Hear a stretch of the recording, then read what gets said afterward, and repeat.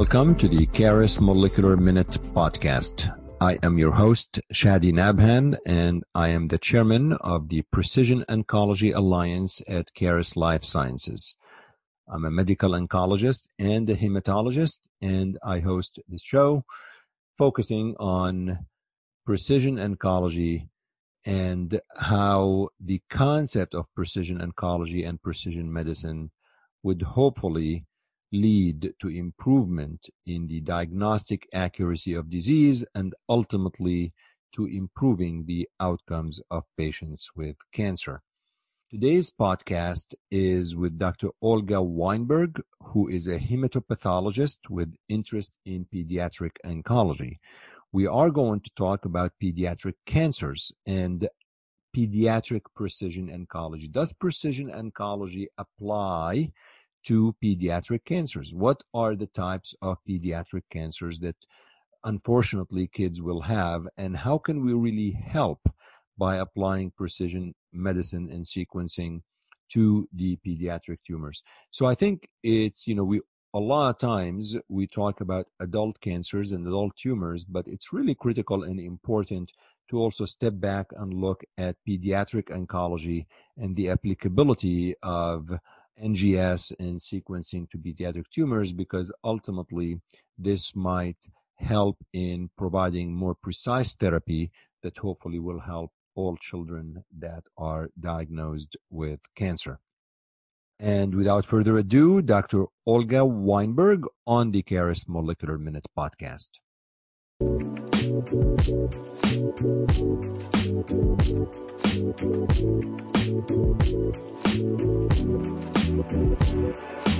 So it's really my pleasure to host today Dr. Olga Weinberg on the Caris Molecular Minute podcast to talk about precision oncology and pediatrics, that sweet spot of how precision oncology actually fits in taking care of pediatric patients. So, Olga, welcome to the show. I appreciate you taking time of your busy schedule to be with us on the Caris Molecular Minute. For folks who don't know you and who are hearing about you or listening to you for the first time, maybe a little bit about you, who you are, where you practice, and tell us a little bit about, your professional career, because you're a hematopathologist and some folks may not really be familiar with that field. So get us started. Sure. Well, thank you for having me on. And so I am a hematopathologist, which means that I'm a physician. I did my training at a medical school at Vanderbilt in Tennessee. And during medical school, I became interested in pathology. It appealed to me because it's really a field where we make a diagnosis upon which our clinical colleagues will give therapy. So I always felt that it was very central in clinical care. And even though we don't directly see patients, we very much influence patient care. So after my medical school training, I did my residency in anatomic pathology at Stanford. And then I subspecialized in hematopathology, which is a study of peripheral blood and bone marrows and looking at tissues and giving both benign and malignant diagnoses.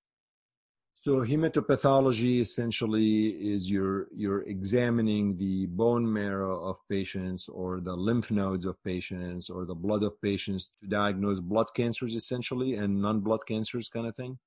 Yes, exactly. So if a patient presents with an enlarged lymph node, we may be asked to just look at a biopsy or an excised lymph node entirely and to use ancillary techniques to arrive at a diagnosis. Yeah, and as someone who obviously has done a lot of work in lymphoma myself, I can attest to the importance of pathologists, and absolutely, I couldn't agree more, integral part of the clinical care of patients. Olga, I know you're also interested in pediatrics specifically. Is this additional training after hematopathology in pediatrics? Is this part of the training? How does this actually fall into the training? So pathology has really evolved in the last few decades, I would say. It used to be that one pathologist would do all kinds of pathology, adult, pediatrics, but now things are very subspecialized, and there is a pediatric pathology fellowship. Although those are the pathologists that look at non-heme type specimens. So they would be the ones to diagnose sort of solid malignancies. But pediatric hematopathology, as you can imagine, is a very small subset of pathology.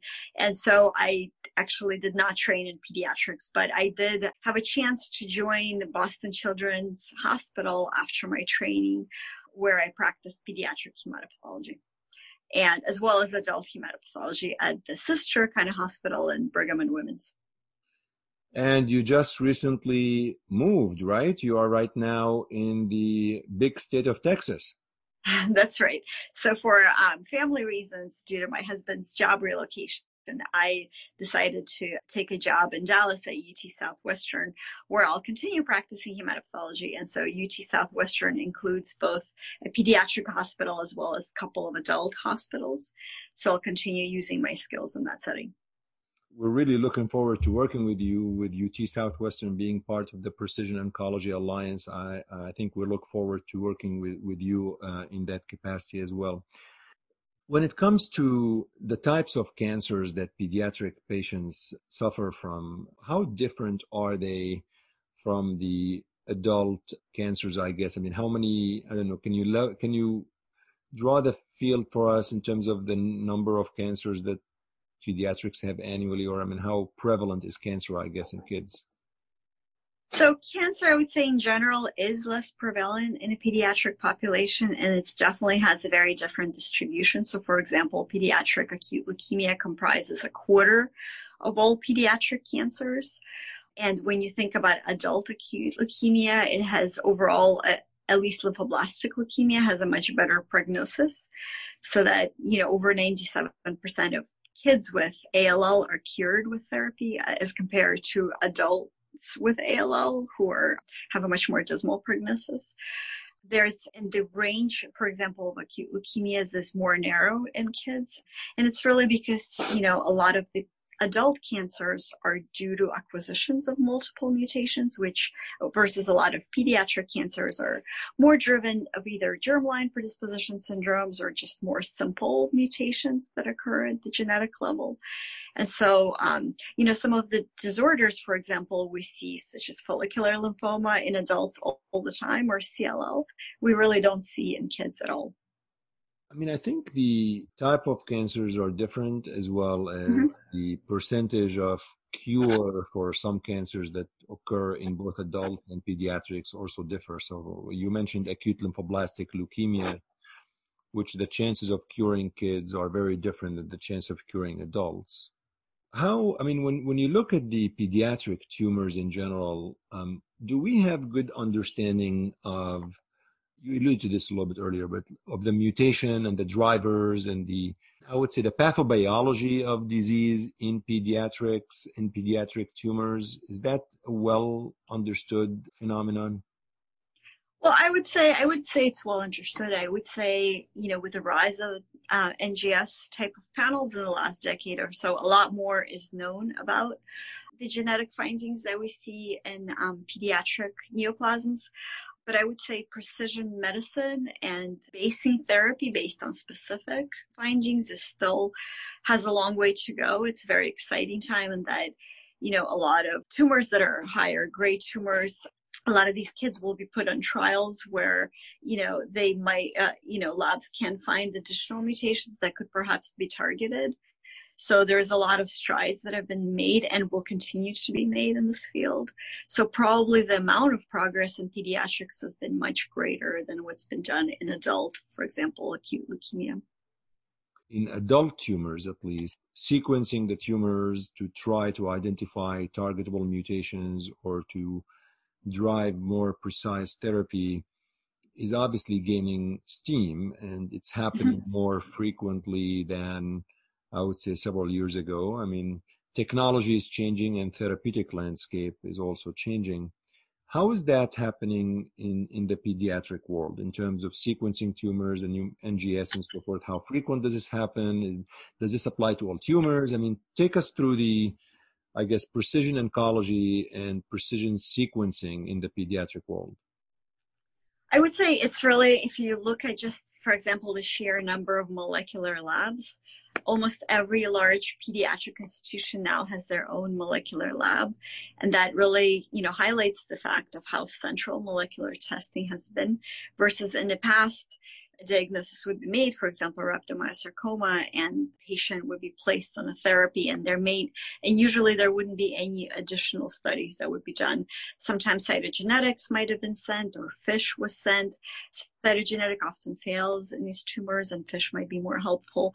But we've really come a long way since then, in that most samples will be sent for molecular studies, either up front, or there's been a lot of large trials where these studies will be added when a patient relapses. The challenging part about pediatric world is that the therapies and kind of the new trials of therapies is more limited, right? Since, if we think about adults can go on trials all the time, but with pediatrics, there's a lot more hurdles that have to be met in that, you have to prove that this really has a greater benefit and how the new therapies would improve outcome as compared to the old therapies. And all of those standards are higher in pediatrics, right? Because, these are kids. And so, although, if they're facing malignancies that are, high grade, then you can imagine the need for these therapies.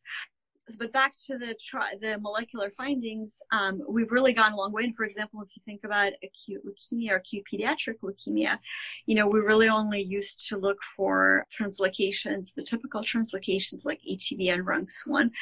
Now with the whole Philadelphia-like ALL and specific therapies that can account for those findings, has really allowed patients to be stratified to a greater extent than they were before, which really tailors their therapy. So, for example, if you have a patient with acute leukemia who ends up having Philadelphia-like ALL, they'll receive greater amount of therapy than if you just had a standard risk ALL patient. So I think that's really showing precision medicine and how we can target therapy specifically for each patient who might have a greater risk. Now you mentioned, so in the pediatric world, you're seeing that sequencing is occurring earlier in first-line treatment, even in non-metastatic disease. I think compared to the adult world, in the adult world, we see patients with metastatic disease, advanced disease, right, being sequenced more often, even in the first line or relapsed line. Is that in pediatrics as well, or are you seeing more earlier in the course of therapy in pediatrics? I think we're seeing it more earlier just because both the patients are demanding it as well as the clinicians want to be able to offer different therapies to their patients. So for ALL, for example, all of these studies will be performed up front. And this isn't just true for COG studies. This is true for DFCI studies or any additional large groups that are treating these patients. So once a patient is diagnosed, there will be multiple tubes that are drawn, and these studies will be performed up front. Now, it may be that test may not reveal a mutation that's known to be targetable. But that information is at least present and there for cases where a patient may relapse or receive additional therapy later. And you mentioned a lot about the leukemia from a solid tumor perspective. What are the ones, at least in the pediatrics, from a solid tumor, the non-hematologic ones that I know of, the retinoblastoma, I guess, and what else should we think about with solid tumors in kids? Retinoblastoma, rhabdomyosarcoma. There's a lot of brain tumors too that are, and the WHO classification of brain tumors really incorporates molecular findings as well. So those tumors are getting molecular studies done up front, not only for just therapy, but also for classification, which, of course, therapy is based on classification. So that all kind of ties together.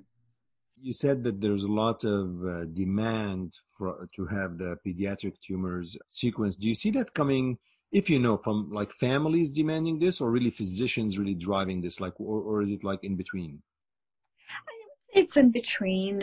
Certainly things like neuroblastoma has various levels of findings we need in order to issue a full classification, but also the clinicians want to be able to have all that data up front, but also we're finding that the families are very involved, and nowadays it's easier to get second and third opinions. And so they'll often take the first results, the pathology, the molecular, and kind of go to different institutions and try to get different opinions as to what therapy their child should receive.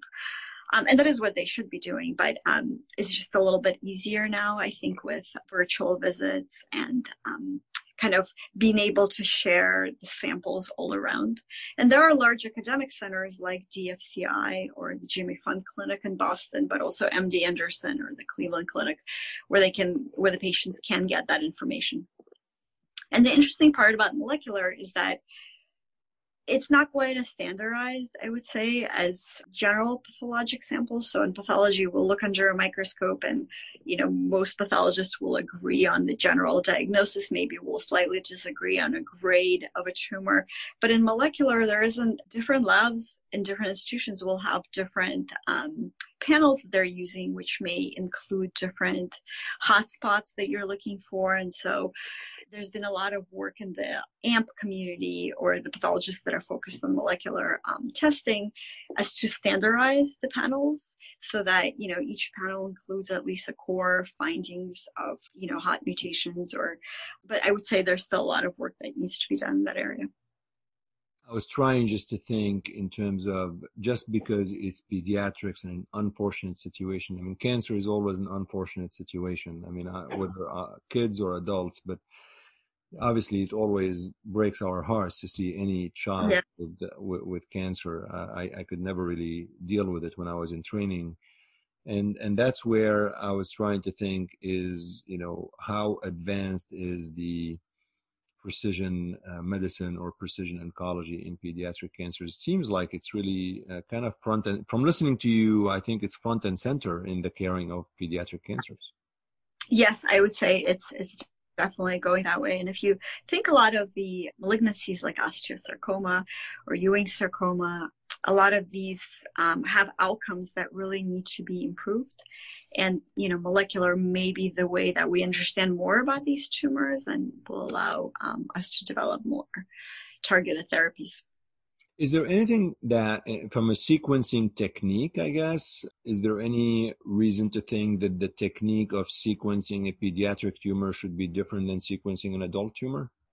The technique, I would say, isn't necessarily different. You're using the same techniques, but obviously the areas that you're looking for will be different. And I think that's another reason why a lot of pediatric departments are forming their own molecular labs, just because they're finding that the panels that the adult labs use may not be covering the areas that the pediatric world requires. So for example, in the myeloid kind of world, GATA2 mutations are very prominent. And these are one of these germline predisposition syndromes, but a lot of adult panels do not cover that area well. So if a patient presents, for example, with AML, a young patient, or MDS, and their sample is sent to one of the adult laboratories, that panel may come back negative, whereas in fact that patient actually may have a GATA2 mutation. And this has big implications for donor selection, right, and for therapy. And so that's why has been a rise in pediatric molecular laboratories.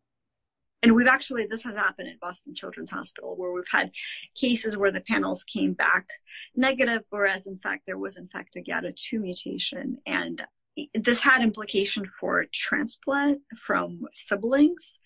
We were able to figure this out in time, but it was very close. That obviously has big implications for clinical outcome.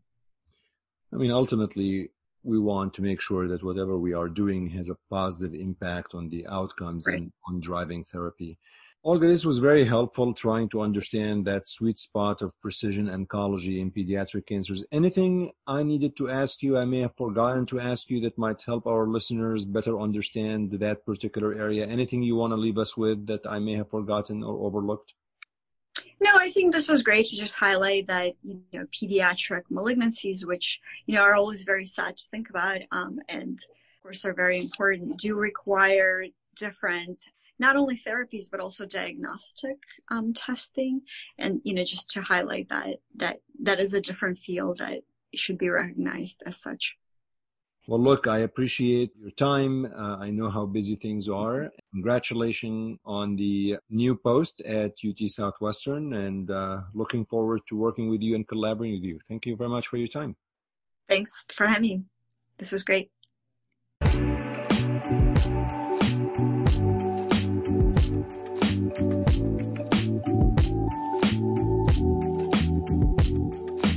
Thank you very much for listening to the Caris Molecular Minute podcast. I hope you had a good time learning from Dr. Olga Weinberg on pediatrics and precision oncology. I'd like to get your feedback. I'd like to know from you the good, bad, and ugly about the Caris Molecular Minute. We'd like to incorporate your feedback into making any changes that you view necessary. You could send me an email to cnabhan@carisls.com.